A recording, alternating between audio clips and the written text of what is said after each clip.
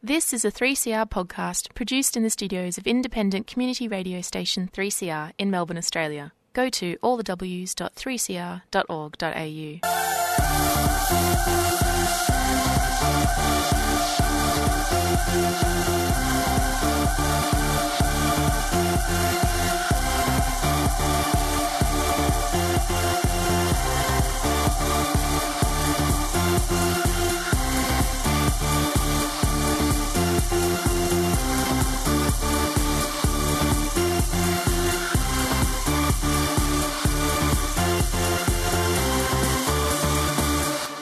Florence and the Machine, Shake It Out. You're on In Your Face on 3CR with James. On today's show, Invisible Boys author Holden Sheppard joins us. We also speak with Jane Green from Vixen Collective about the Victorian Government's inquiry into sex work. And at 4:30, QR Code explores queer conversion practices and ideology with survivors' perspectives. You're listening to 3CR Radio. Well, Holden Sheppard is the author of Invisible Boys that explores masculinity, homosexuality, mental health and suicide set in rural Western Australia. And Holden Sheppard joins us on the line. Holden, welcome to 3CR. G'day, James. Thank you very much for having me. Oh, it's great to have you on board. It's a great book. It's won 3 awards at least. How much of it is based on your own personal experiences? Look, that's a really a frequent question because a lot of this stuff is drawn from my own experiences growing up gay as a kid in Geraldton, which is in the Midwest of WA. A lot of the emotional truth of what I went through, the trauma and the feelings of isolation being a homo in Gero, as I like to say, it was channeled into this book. So that kind of stuff is pretty much true and very close to the bone. But I deliberately chose not to write memoir. I've couched this book in fiction, so I've put it in 3 different characters' perspectives.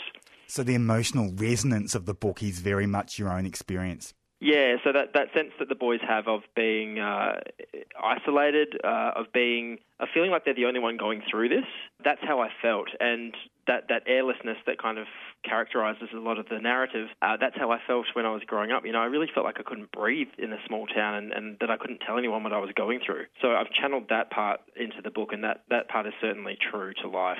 So tell us about the boys in the book. Yeah, so I've divided this experience into 3 different boys. So I've got Zeke, Charlie and Hammer, all really different 16-year-old boys. Zeke is the nerd. He's very shy. He's Catholic. He's Italian. So he's got kind of cultural and religious pressures on him, and he's trying to kind of work out, you know, is it okay to be gay? And you know, what does it mean morally if he's gay? And is there any moral component, or is it just, you know, part of human nature? Charlie's the punk. Charlie's trying to work out, you know, he's rebellious and he's already having sex with men and he's happy with that and he doesn't really get fazed by it. But when he's outed at the very beginning of the book, that sets off a chain reaction for him in terms of people's perceptions of him, and that's what he has to deal with. And then we've got Hammer, who's our classic footy jock, destined for AFL glory, and he's absolutely convinced he's straight. But he's most certainly not straight. So which of the boys do you identify with the most? I actually identify with all 3, to be honest. I'm a little bit of Zeke. I'm a total geek. I mean, I'm a writer for starters, so that makes me a geek, right? But I'm like Charlie as well, so I love punk. I love playing guitar.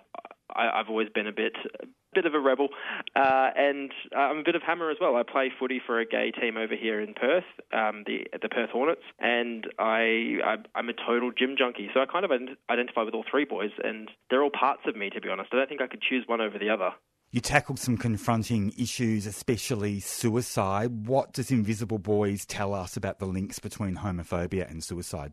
Yeah, I think the big thing with this book is not that it's a story of being picked on for being gay or being directly discriminated against or prejudiced against. My experience growing up and the experience that a lot of these boys in the book go through is that you actually internalise a lot of this homophobia culturally and socially. So as you're growing up, you kind of learn that being gay is not a good thing. And certainly for me, growing up in, you know, a blue-collar environment, I used to be a labourer with my dad in earth moving. You grow up in that kind of environment, a small town, and you're Catholic and you're Italian, very traditional. You don't have a lot of messaging saying it's okay to be gay. So even if people aren't actually directly firing homophobic stuff at you because they don't know you're gay, they think you're straight, and I passed as straight, and that was how it was, you can still internalise the message that being gay is bad, and therefore you start to go into a space of total self-loathing and denial of your sexuality and denial of yourself. And you do that long enough and eventually you don't want to be on the planet anymore. And certainly that's how I felt. You mentioned internalised homophobia. What does the book tell us about the toxic masculinity that revolves around that? Yeah, I mean, I personally don't use the term toxic masculinity myself, but certainly I know it's being referred to with that, and there's that stoicism and that traditional, that traditional masculinity that we've grown up with, where you don't talk about your feelings, you don't show any vulnerability in terms of emotions or struggle, and I think that's actually what's killing a lot of us. I think it's killing a lot of LGBT people. I think it's killing a lot of gay men. I think it's killing a lot of straight men as well. And our suicide rates are, if you look at them, they're catastrophic in a lot of ways. Just if you look at male suicide rates alone compared to female, it's triple the rate. But if you factor in being a gay or bi man or being a trans man, those statistics edge up to really catastrophic levels. So we know that trying to, suppress how you feel or deal with stuff on your own doesn't actually serve us very well. And what I think we need is a lot more male vulnerability to help us overcome this. You said you don't use the term toxic masculinity. Do you think it's a negative term that perhaps causes more trouble than it explains? Yeah, I do, and that's part of why I don't use it. I think if the messaging, if the wording you're using is negatively affecting the people you're talking about, then you've got a responsibility to actually respond to that feedback and try to find more precise language that is not harmful or putting people offside. And I know that a lot of people hear the term toxic masculinity, especially men, especially straight men, and they go, well, you're attacking men, and they're going to switch off. So they're not going to hear your message about male vulnerability. So if someone feels attacked by your message, they're not going to listen to you, and I don't think we should be attacking anyone. So that's my general response to that. Tell us about the emotional vulnerability that comes out in the book. Yeah, I think that was a real challenge for me to do. As an artist, I had always tried to protect myself to some extent. And what I did with this book was actually I kind of let everything hang out. And I'm just letting people judge me and my characters for who they are. So they're really flawed characters, and I think that's kind of come through in a lot of reviews, which is something I'm proud of. These are not pure gay characters. They're not victims of a harsh world necessarily. Sometimes they're victims, sometimes they're the perpetrators. Sometimes they're really well behaved, sometimes they're terribly behaved. And that reflects, I think, what all of us are like as human beings. So I tried to be vulnerable in terms of showing my emotions, in terms of being sad, being angry, and being happy, and all these things being part of the human experience. I think in particular with this book, because it shows, what it's like to grow up as a gay teenager. I wanted to show, what it's like to feel lust and desire for men, to feel embarrassed and awkward about those desires, and trying to work out who you are in the world. So that was what I tried to put on the page. And, that sense of, am I a man enough if I'm homosexual? Can I still be manly and homosexual at the same time? Those are things I really wanted to ask with this book. You mentioned bad behaviour. Give us an anecdote about the worst behaviour from the characters in the book. That's a great question. I mean, I think there's a lot of dodgy behaviour. I'm gonna pin it on Hammer only because he's the larrikin footy jock, and a lot of the stuff he does is fun and funny, and a lot of it is also kind of hurtful to some of the characters. So, I mean, he gives Zeke a really hard time, for example, for having man boobs, right? Like, Zeke's going through puberty and he's got man boobs. So Hammer is, like, relentless in, shaming him for that. But I also think, more broadly, Hammer is, fairly homophobic in his language. And I don't try to kind of call him out on it in the book, because I don't believe it's the role of art to just call out, itself. I think it's meant to reflect how the world is. And I know a lot of Hammers, and I've been a Hammer, and sometimes that happens. And what I want to show is that, this kid, okay, on one hand, he's a bit of a moron, but on the other hand, he's a really scared 16-year-old boy who doesn't know what to do with the fact that being gay makes him feel like he can't be a footy player, and that jeopardizes his identity. So he's really scared. So no, he shouldn't be behaving badly, but yeah, it's part of the human experience that sometimes we do behave badly. Do the characters in the book know that the others are gay, or are they isolated from each other in that way? So the novel starts out with them all completely isolated and completely in the closet. So you've got Zeke, Charlie, Hammer, all three of them having just completely separate storylines. But they start to interweave very quickly after Charlie is outed at the beginning. Because it's a small town, if you come out in a small town, it becomes the talk of the town. Everyone talks about it. So suddenly that triggers certain things to unravel for Zeke and for Hammer. So as the novel moves towards its the second arc, the boys actually start to come into each other's lives and find some level of compassion, and they kind of see each other and they kind of lean on each other a little bit in a really kind of fragile, awkward, clumsy way, but they start to support each other a bit for a time. My very favourite scene in the whole book is when they're all sitting on the roof in chapter 16. It's just absolutely transcendent for me. Wow. So tell us a bit more about that. Why was it so transcendent for you? I think that particular scene, I mean, when I was writing the novel, I had my outline there and I was sitting there going, I can't wait for chapter 16. I have to get to this chapter, because it was the scene where the boys are drinking and they're just talking about the boys that they like, the guys they find hot, their experiences with things like masturbation and porn and sex and love. And these are things that I used to talk about with my mates when I was a teenager, but my mates were all straight. So I would just play along and talk about chicks, and that's what you do. But I thought, wouldn't it have been nice to be a teenager and actually be able to talk freely with your mates about what you're into? And so writing that chapter was kind of me reimagining, rediscovering, rewriting what my teenage years could have been. So it's been remarkably therapeutic by the sounds of it, writing this book. Yeah, it has actually. It's wildly cathartic, and I mean, that's one of the reasons I wrote the book, was to kind of help me process my own trauma. And I came out the other side just feeling absolutely amazing, to be honest, because I felt like I'd written a version of what life could have been like, and I've written myself into existence in a way, which sounds a bit odd, but that's certainly how it feels. It sounds like a really validating exercise. Yeah, that's right. I think I come from, probably not a particularly sensitive kind of cultural or familial background where we talk about our feelings extensively. So to be able to actually write about it and have those feelings validated, and certainly now with the book doing so well and people responding to it en masse in such an emotional and intense and engaged way, it's really validating, because I feel like I'm not the only person who went through this. In fact, lots and lots and lots of people have messaged me saying this is a version of their own life on the page, and they're so glad to finally see it. So that's pretty cool. What's the reaction in Geraldton been like, and have you been surprised by the reaction? The reaction in Geraldton has actually been really positive. I returned there about 4 weeks ago and did an author talk at the library there, and it sold out, which was fantastic. So there's actually, in a country town, there is an appetite for a gay author to come and talk about gay issues and this kind of book. People were really receptive to the story, to my story, but also to the book itself.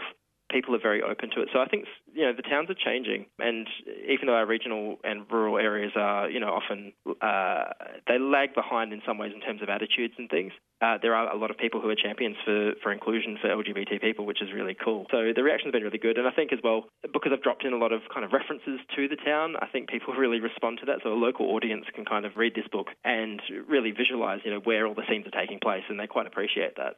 Has there been a reaction from the Western Australian government to your book, or any of the Western Australian MPs? Are you seeing some results insofar as how LGBTIQ issues are being resourced and supported by the government in WA as a result of Invisible Boys?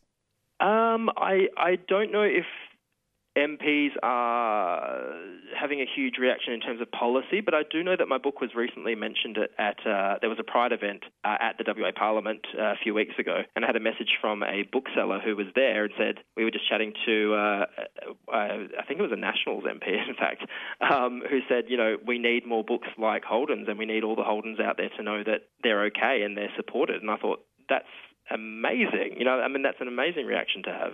So hopefully there's more of that. It's just very cool to know that people in that kind of that sphere have even heard of my novel, you know what I mean? Absolutely. Invisible Boys seems like a perfect adaptation for TV or a film. Is there anything in the wings you can talk about? There is nothing in the wings I can talk about. I think that's the way I have to answer that question at this stage.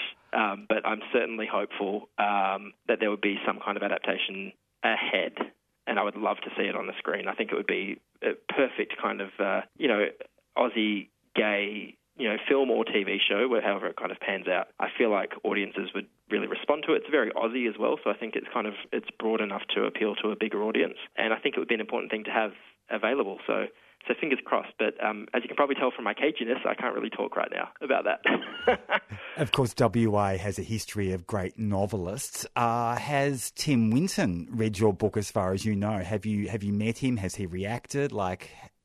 what's his response been? Wow, I wish I knew. I know that I had a review, there was a review in Books and Publishing, which is the trade magazine for the book industry, and the reviewer compared my writing to Tim Winton, which I thought was really cool. I know his brother has actually read it. So Tim Winton's brother reached out to me on Facebook and said, I've read your book and it's amazing, I'm going to pass it on to Tim. I don't know if that has resulted in Tim Winton actually reading it. So I would love to know, though, because he is, an absolute icon and an incredibly prolific and powerful writer. So, if he said my writing was great, I think I'd kind of have a little fanboy moment, to be honest. Holden, it's been an absolute joy chatting with you today. Congratulations on Invisible Boys. It's a great novel and can't wait for the next one. Thank you so much. Thanks so much for having me, James. Appreciate it. Cheers. Bye. And that was Holden Sheppard talking about Invisible Boys. If this discussion has caused you distress, you can ring Lifeline on 13 11 14 or Q Life on 1800 184 527. Up next, Jane Green. In the meantime, though, here are the Breeders.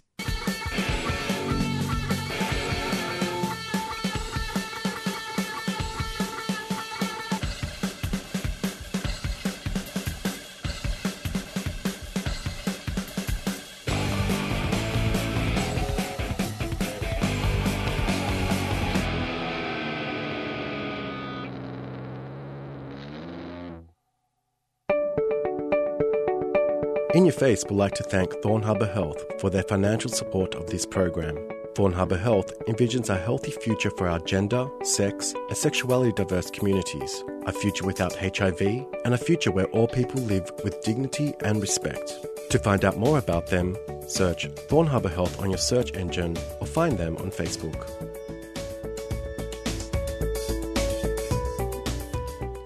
Jane Green from Vixen Collective joins us in the studio. Jane, been a huge week for sex workers. Yeah, it has a bit. It's all a bit of an exciting blur, I have to say. Certainly the Northern Territory decriminalising sex work is a massive event, not just for the Northern Territory or even for Australian sex workers, but internationally. It's been tremendously exciting. And then, of course, we had the announcement of the inquiry into sex work laws in Victoria. Are you happy with the inquiry? Are you happy with its terms of reference? Look, I think we're certainly happy that we've got the inquiry, and the inquiry is based on the Labor Party policy, which is for the full decriminalisation of sex work. The terms of reference, certainly we've had a lot of feedback from community, and community are intensely interested, which is good. I think it's not unusual to have a high level of interest because sex workers have been campaigning for decades very strongly for the full decriminalisation of our work here in Victoria. We've had a lot of feedback from Victorian workers on the terms, and workers strongly feel that the terms should include all workers and all forms of work, and I think perhaps there's some concern that it isn't clear in the terms that they do. And we've had some strong feedback today that the terms of reference emphasise the New Zealand model of decriminalisation, and the terms do state that the New Zealand model is, quote, largely preferred by decriminalisation advocates. That's simply not true. The New Zealand model has significant flaws that we do not want to see adopted in Victoria. So I think that's obviously of concern to our community and also of concern to sex workers' peer representative organisations that such a significant misrepresentation has been made by government. So it sounds like the government didn't consult with Vixen Collective about the terms of the inquiry. Did they consult Scarlet Alliance? Certainly in terms of making that sort of statement, they can't have. My counterpart, Jules Kim, is actually out of the country at the moment, but they can't have to make that sort of statement. Sex workers' peer representative organisations are very strongly known for advocating for the full decriminalisation of our work, and decriminalisation in both New Zealand and New South Wales is not full decriminalisation. The New Zealand model unfortunately criminalises the work of migrant workers, which is a fatal flaw. I mean, certainly decriminalisation is better than what we have here, but what we want here is the full decriminalisation of our work, and we can't leave the most marginalised of our community behind in doing that. It's not right. We all need to go over the line together, and disadvantaging migrant workers or disadvantaging street-based workers or any of our community is not appropriate, and certainly the New South Wales model of decriminalisation disadvantages street-based workers. We're not going to do that here. We're not going to allow it. The most marginalised in our community come with us. when we improve our rights, we need to improve the rights of all members of our community. So have sex worker peer organisations been a bit blindsided by the government? Did they give you a heads up this inquiry was happening, or did you just hear about it in the media like the rest of us? Well, I think we certainly knew that we had forward momentum, and certainly Vixen Collective worked very closely with members of the Labor Party to put the full decriminalisation of sex work on the policy platform, and that work took years. I know because I was personally involved in that. It was about 4.5 years to get it on the platform.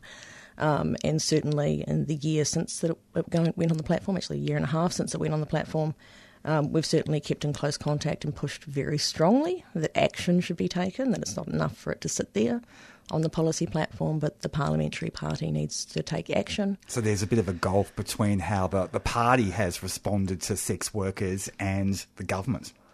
Well, I think there's always a need for very close work in partnership with sex workers' peer representative organisations, and perhaps that slipped a little at the last post.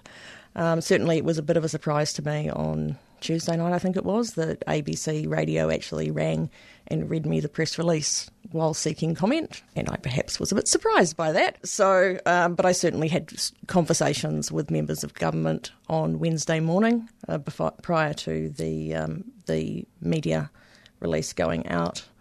But I think the thing that I would emphasise going forward is if the work is not done by government in partnership with the peer representative bodies of our community, then the work will not go well, and that's to the detriment of our community. And what we need to do in bringing full decriminalisation to fruition is to do that work in partnership, because it's about the rights, health and safety of our community, and we need to do it right.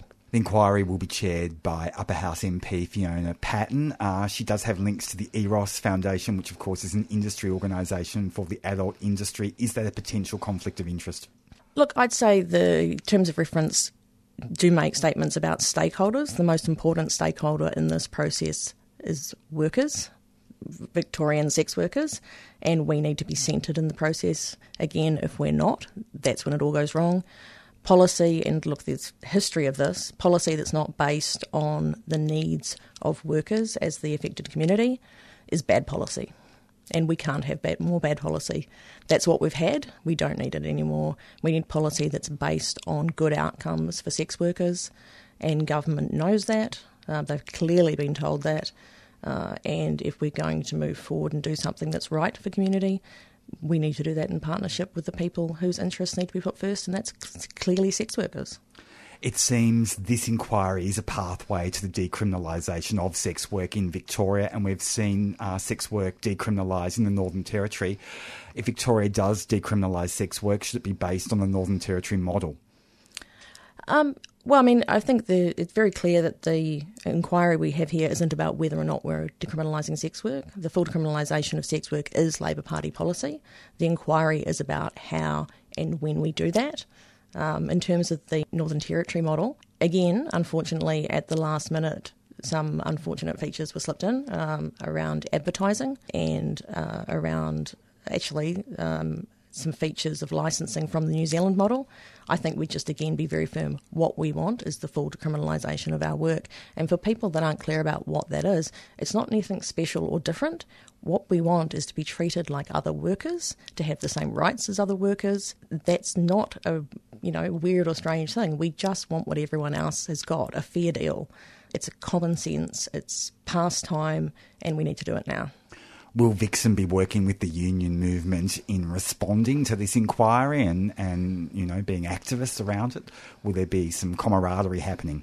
We've already been working with the union movement. And look, we're in a lot of spaces working with a lot of people. We have a lot of allies, but we always need more. I'd strongly encourage people, if you're not already involved in our campaign, go to our website, look up our contact details. There's a page on our website called Decrim Now that outlines the case for decriminalisation. Read it. It's got a list of organisations in Victoria and also at a national and international level that support the full decriminalisation of sex work. If the name of your organisation isn't on there, it should be. Contact us and get your name there. What activism can we expect from Vixen in the coming months in 2020? Everything. Absolutely everything. Look, protests, actions, sign-ons, sex workers speaking everywhere. If you want us to come out to your event and speak, to your club, and anything that's going on media, we will be there. We will be doing it.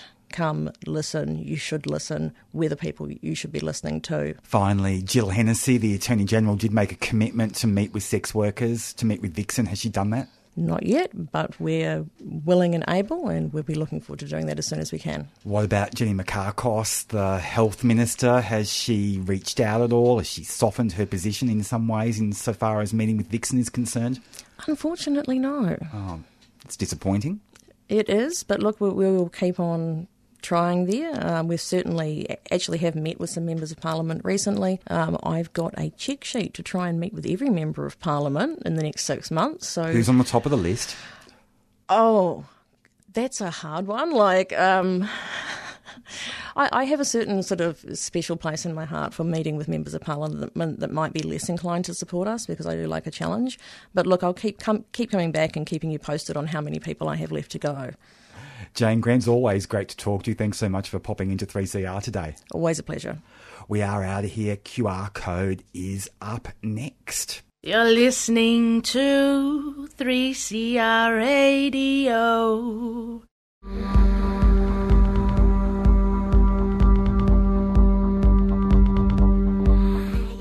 Welcome to QR Code, a queer health series exploring diverse and intersecting community issues. My name's James Mackenzie. In this episode, we explore queer conversion practices and ideology. Please be aware, this episode includes discussions about homophobia, transphobia, violence and suicide, and may distress some listeners. My name's Nathan Despot. I grew up in Melbourne, grew up in a Maltese Catholic family, and when I was 18, through some friends, I entered the evangelical Christian world as a young person, then spent the next 10 years of my life in a conservative evangelical community or communities, and a large part of that was being part of what was called, I guess, the ex-gay conversion movement or conversion practices. I think there's a lot of misconceptions around conversion practices.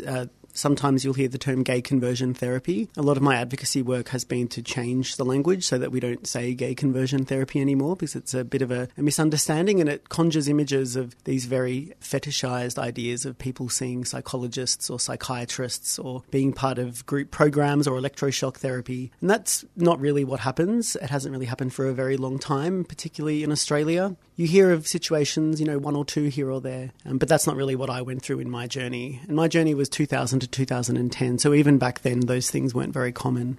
The way it started is the way it started for a lot of people that I know and a lot of people that Brave Network supports at the moment, which was conversations with pastors and ministers, I guess some people would call them, conversations with friends, conversations with the small groups or home groups or Bible study groups, depending on what people call them, with the leaders of those groups and with my peers, talking about my sexual orientation, and then just gradually hearing that was something that could be healed. And I hadn't really heard that before.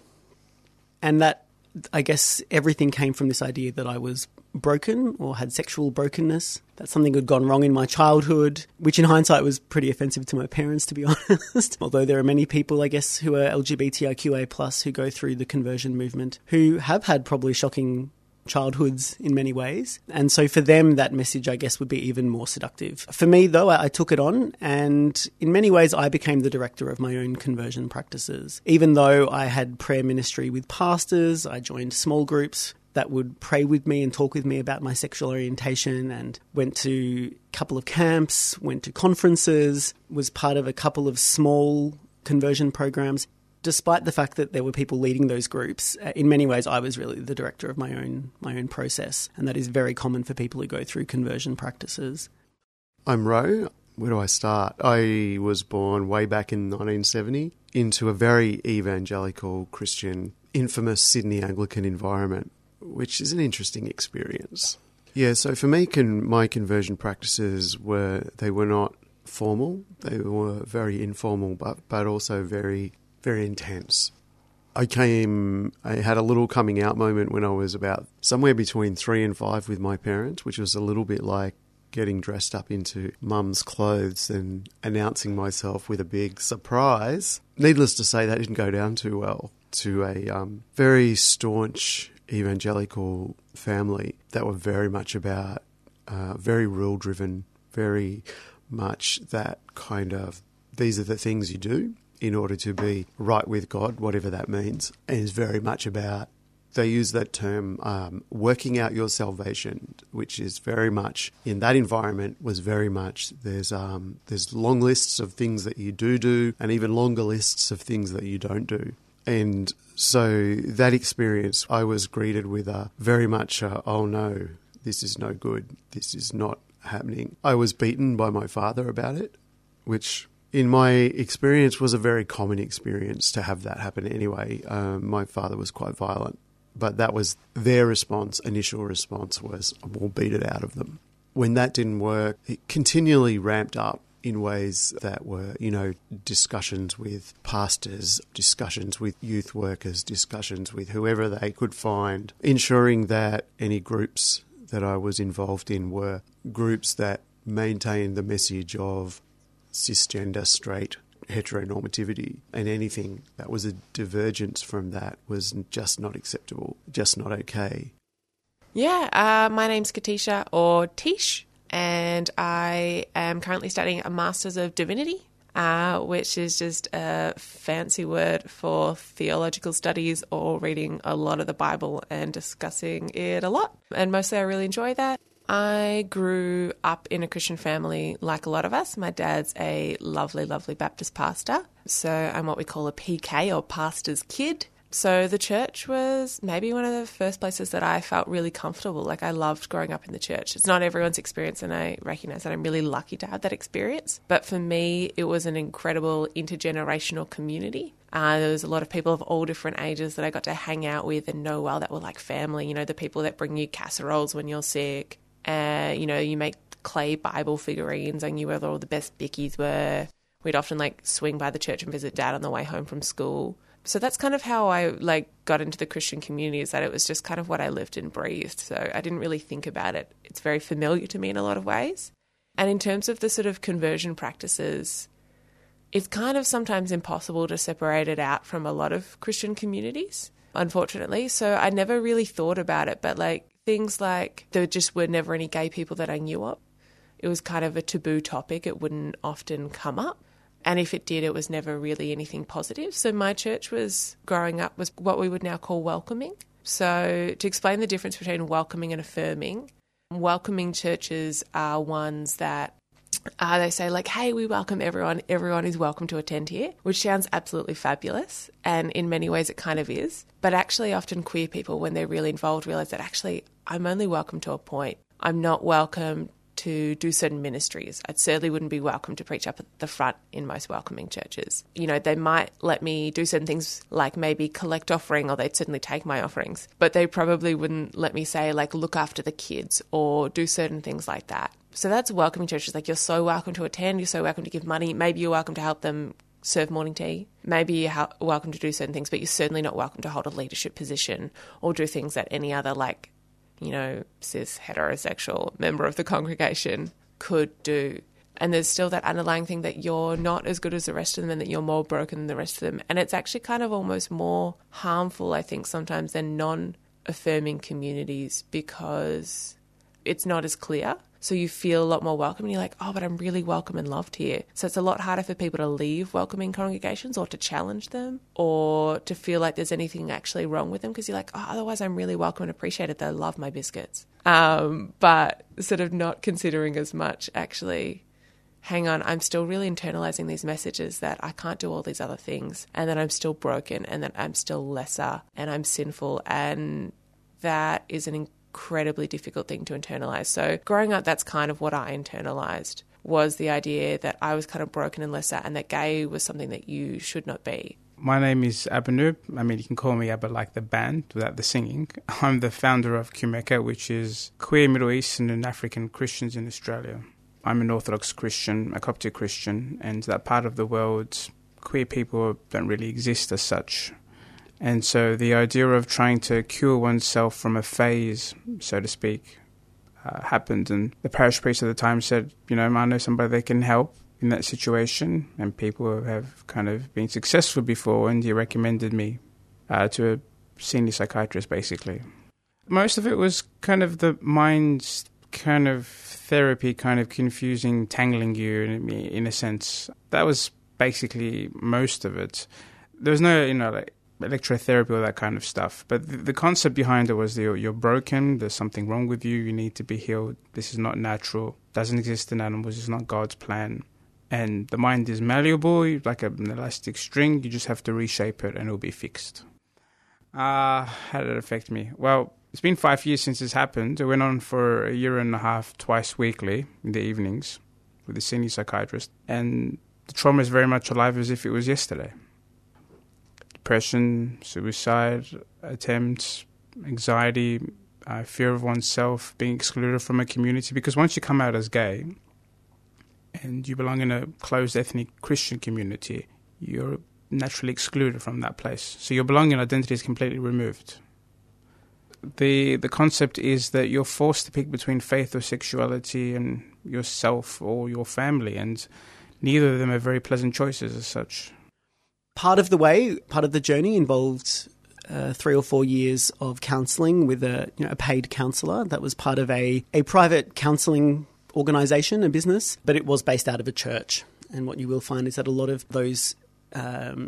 of counsellors who did sort of administer ex-gay or conversion practices did tend to work in counselling organisations that you might call Christian counselling organisations, and often they were attached to churches. Even if you didn't know that, there would usually be some sort of church involved or connected, or they'd be co-located. I'm not aware of many of those existing at the moment, but certainly for me that was the case. I probably saw the counsellor once a fortnight for that period. In that time, the counsellor helped me deal with a lot of my issues that I'd been through in my life, a lot of the trauma of growing up and being bullied for being gay. So some of it was helpful, and I think that's one of the difficult things is a lot of people that go through conversion practices have a bit of an attachment and a sense of nostalgia because in many ways they experienced a sense of warmth, comfort and welcome from some of those communities. But ultimately, the thought that was in my mind all the way through and the theme that we constantly came back to in my counselling was to do with my childhood and my upbringing. And clearly there was the narrative, and it was expressed by the counsellor at several points that, he knew many people who were LGBTIQ who had recovered or been healed of being same-sex attracted or trans.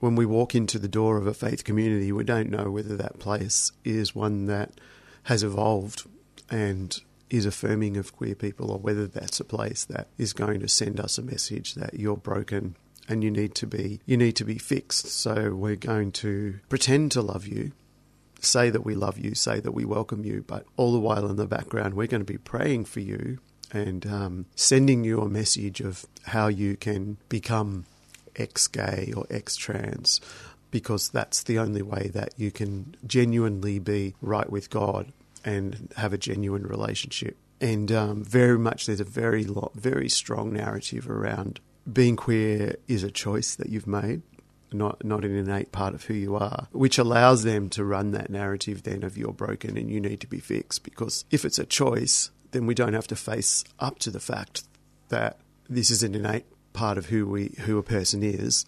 And if we don't have to face up to that, then we don't have to actually change what we're doing and actually accept people for who they are. So there's very much that narrative of, and it's an ideology, you're broken, you need to be fixed, which it kind of dovetails out into not only are you broken, but you're a sinner and you're going to hell because you're in this perpetual state of doing the wrong thing, in our view.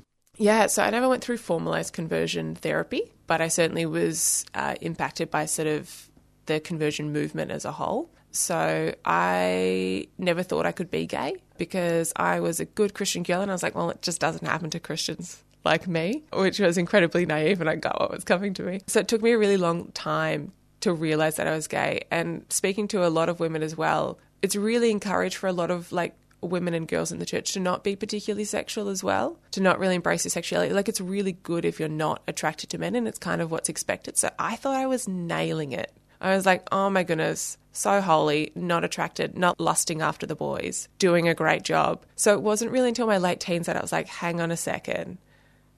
I'm not lusting after the boys, not because Jesus has the perfect man that one day I'll magically be attracted to, but actually because I'm a bit gay. And so it took me a while to come to terms with that. And part of, I guess, the conversion practices was that I did try to pray the gay away like a lot of people. But I never really told anyone until my theology later changed to affirming. But like a lot of people, I just tried to pray it away. I tried to, hope it would change. I thought I would remain single for life, or at least celibate. Like, I thought I would never marry. I thought I would be like a Baptist nun. It was kind of my late high school plan. Yeah, because I couldn't see a future marrying a man, and I couldn't also see a future telling anyone that I was gay. So I was just like single or changing. I thought that they were my only two options. Yeah. And if we look culturally, say, for example, at what anyone from the Middle East or Africa would say, the idea of shame is connected, the idea of family is connected. So it's not just about what happens to me as an individual, it's about what happens to my parents, my two younger brothers, for example. Do they get disassociated from their group of friends and their social group because I'm gay? Is that a fair and reasonable thing? Of course not. I mean, I was saying this to someone the other day. I mean, if I was, say, a Roman Catholic or a Protestant of some degree, I went down to St. Peter's down the road. I didn't like that. It was uncomfortable. I would just go to St. Paul's a few blocks down. No one knows who I am. But you can't do that in an Orthodox environment because everyone knows everybody. Everyone's in each other's pockets because it's a very close-knit community.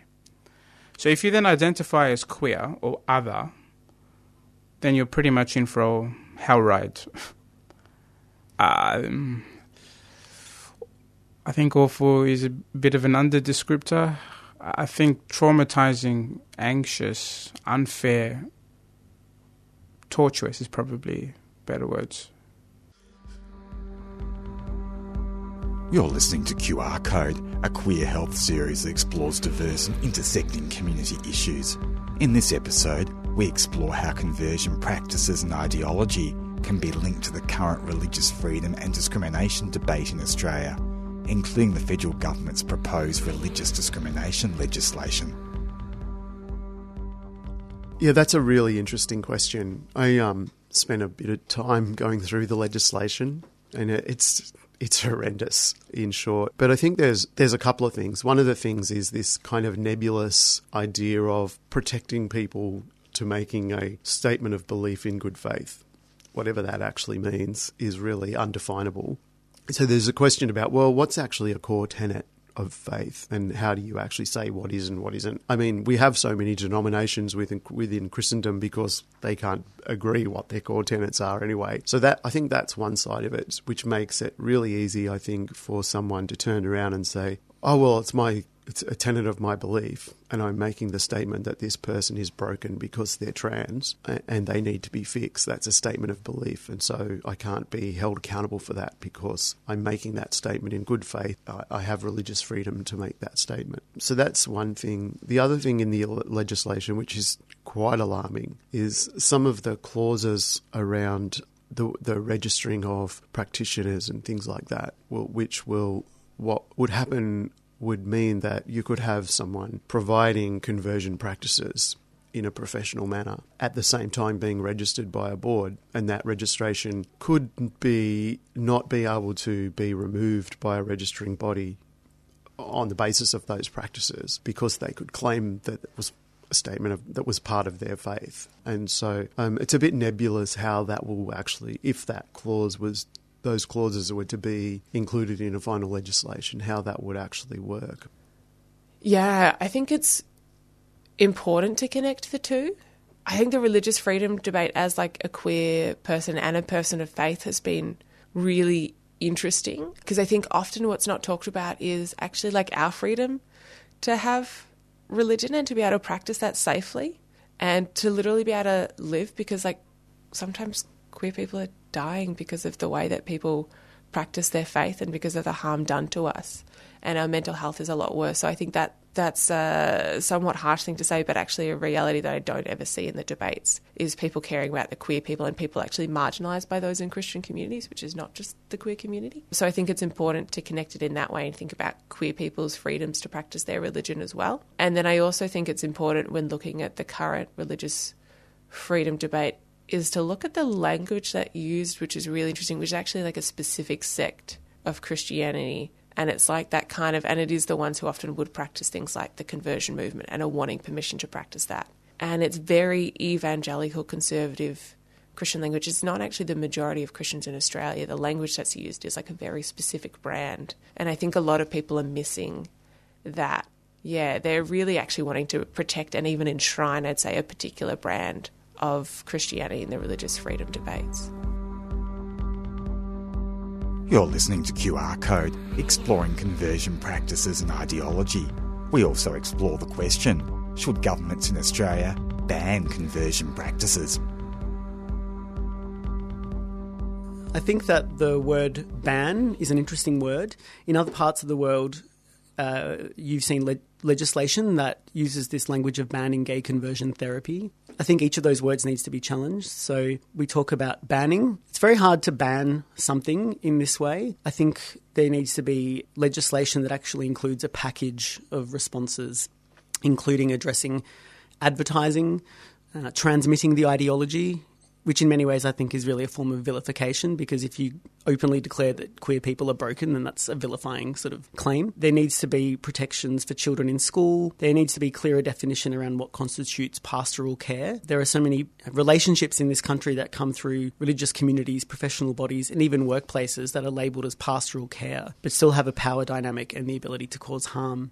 In terms of banning formal practitioners, so psychologists and psychiatrists, they are already effectively banned from administering conversion practices, particularly through AHPRA and their regulating bodies. Counselling organisations, counselling is not regulated in Australia in the same way that psychology and psychiatry is. But at the same time, if you claim that you're going to be able to change someone's sexual orientation or gender identity and then charge money for that, then you're really being fraudulent. So I think addressing that through legislative measures that address therapeutic fraud is probably helpful. And then we also want to see a public health campaign so that some of those large queer health organisations around Australia can really get stuck into challenging this messaging that people are broken. That word broken is not a term that has any credence in any professional sort of allied health body in Australia, yet it's language that just proliferates throughout many religious communities.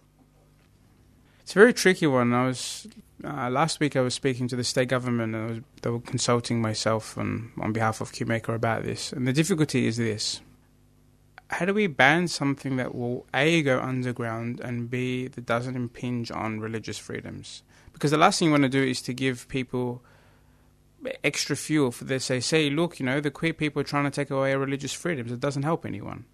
And the second thing is, if they change the coding of this conversion practice to we'll just pray over you or we're doing a spiritual help, then it becomes almost near as impossible to ban, so to speak. So I think the narrative needs to change in the sense of this is corrupt theology, a theology that teaches that man is broken because he has no control over his sexuality. That needs to be changed. Because we can change the conversion practice, we can ban it, but unless we get to the root problem, which is corrupt theology, which is bad cultural influences classified as religion, then we're not going to get anywhere. I would say that, yes, we need to ban formalised conversion therapies, particularly anything to do with sort of psychology, counselling, minors, things like, people being forced to travel overseas to undergo conversion therapies, all of that sort of stuff. But I'd say that that's kind of some of the extreme stuff and actually isn't what damages a lot of us. I never went through it and I'm still undergoing counselling years later because I'm still unpacking all of the things that I internalise. You soak in it for years. And those messages are far more pervasive and are widespread in, I'd say, most churches throughout the country. And so I think we need to actually consider things like education, things like actually making people aware of what's going on, the impact of their messages. I think storytelling is incredibly powerful, and that's something that you can't legislate. So I think we've got to think sort of broader than just legislation about these issues, because I actually don't think that will actually reach into churches. And sometimes Christians, we have a tendency, all of the stories that we grew up with, the heroes are kind of persecuted. You look at Jesus, you even look at David and Goliath, he's facing off a Goliath. So we love the narrative that we too are persecuted. We have a bit of a persecution complex. So I think sometimes we also have to be careful in these debates in being aware of Christians' persecution complex and sort of taking that into consideration. Because when it's just sort of blatantly attacking rather than, I think, storytelling and broader and engaging with people at where they're at, people go, you're against Christians, and it's happening so much in the religious freedom debate. And they go, you're attacking Christians, you're attacking us. But actually, it's actually just, a fair discussion. But we love to think we're persecuted sometimes because that's all the heroes in our stories. You've been listening to QR Code. QR Code is a queer health series produced at community radio station 3CR in Melbourne, Australia, on unceded Wurundjeri land. To download our episodes, go to 3cr.org.au/QR Code. Thank you to the Community Radio Network for getting the series out to you, and the City of Yarra for their financial support. For more information about queer conversion practices and ideology from survivors' perspectives, go to the Brave Network on your search engine. If this episode has caused you distress, you may wish to contact Q-Life on 1800 184 527 or Lifeline on 13 11 14. Links will be published on our webpage. Our theme music is Ritual for Transformation by Michaeli Veschel. My name's James Mackenzie. Thanks for listening.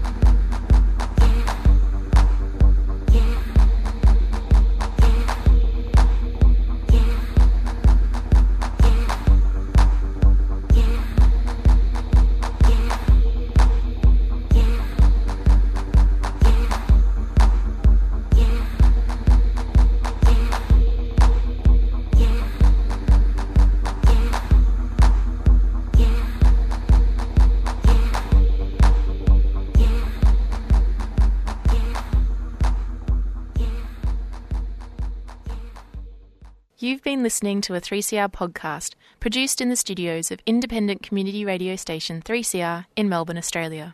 For more information, go to allthews.3cr.org.au.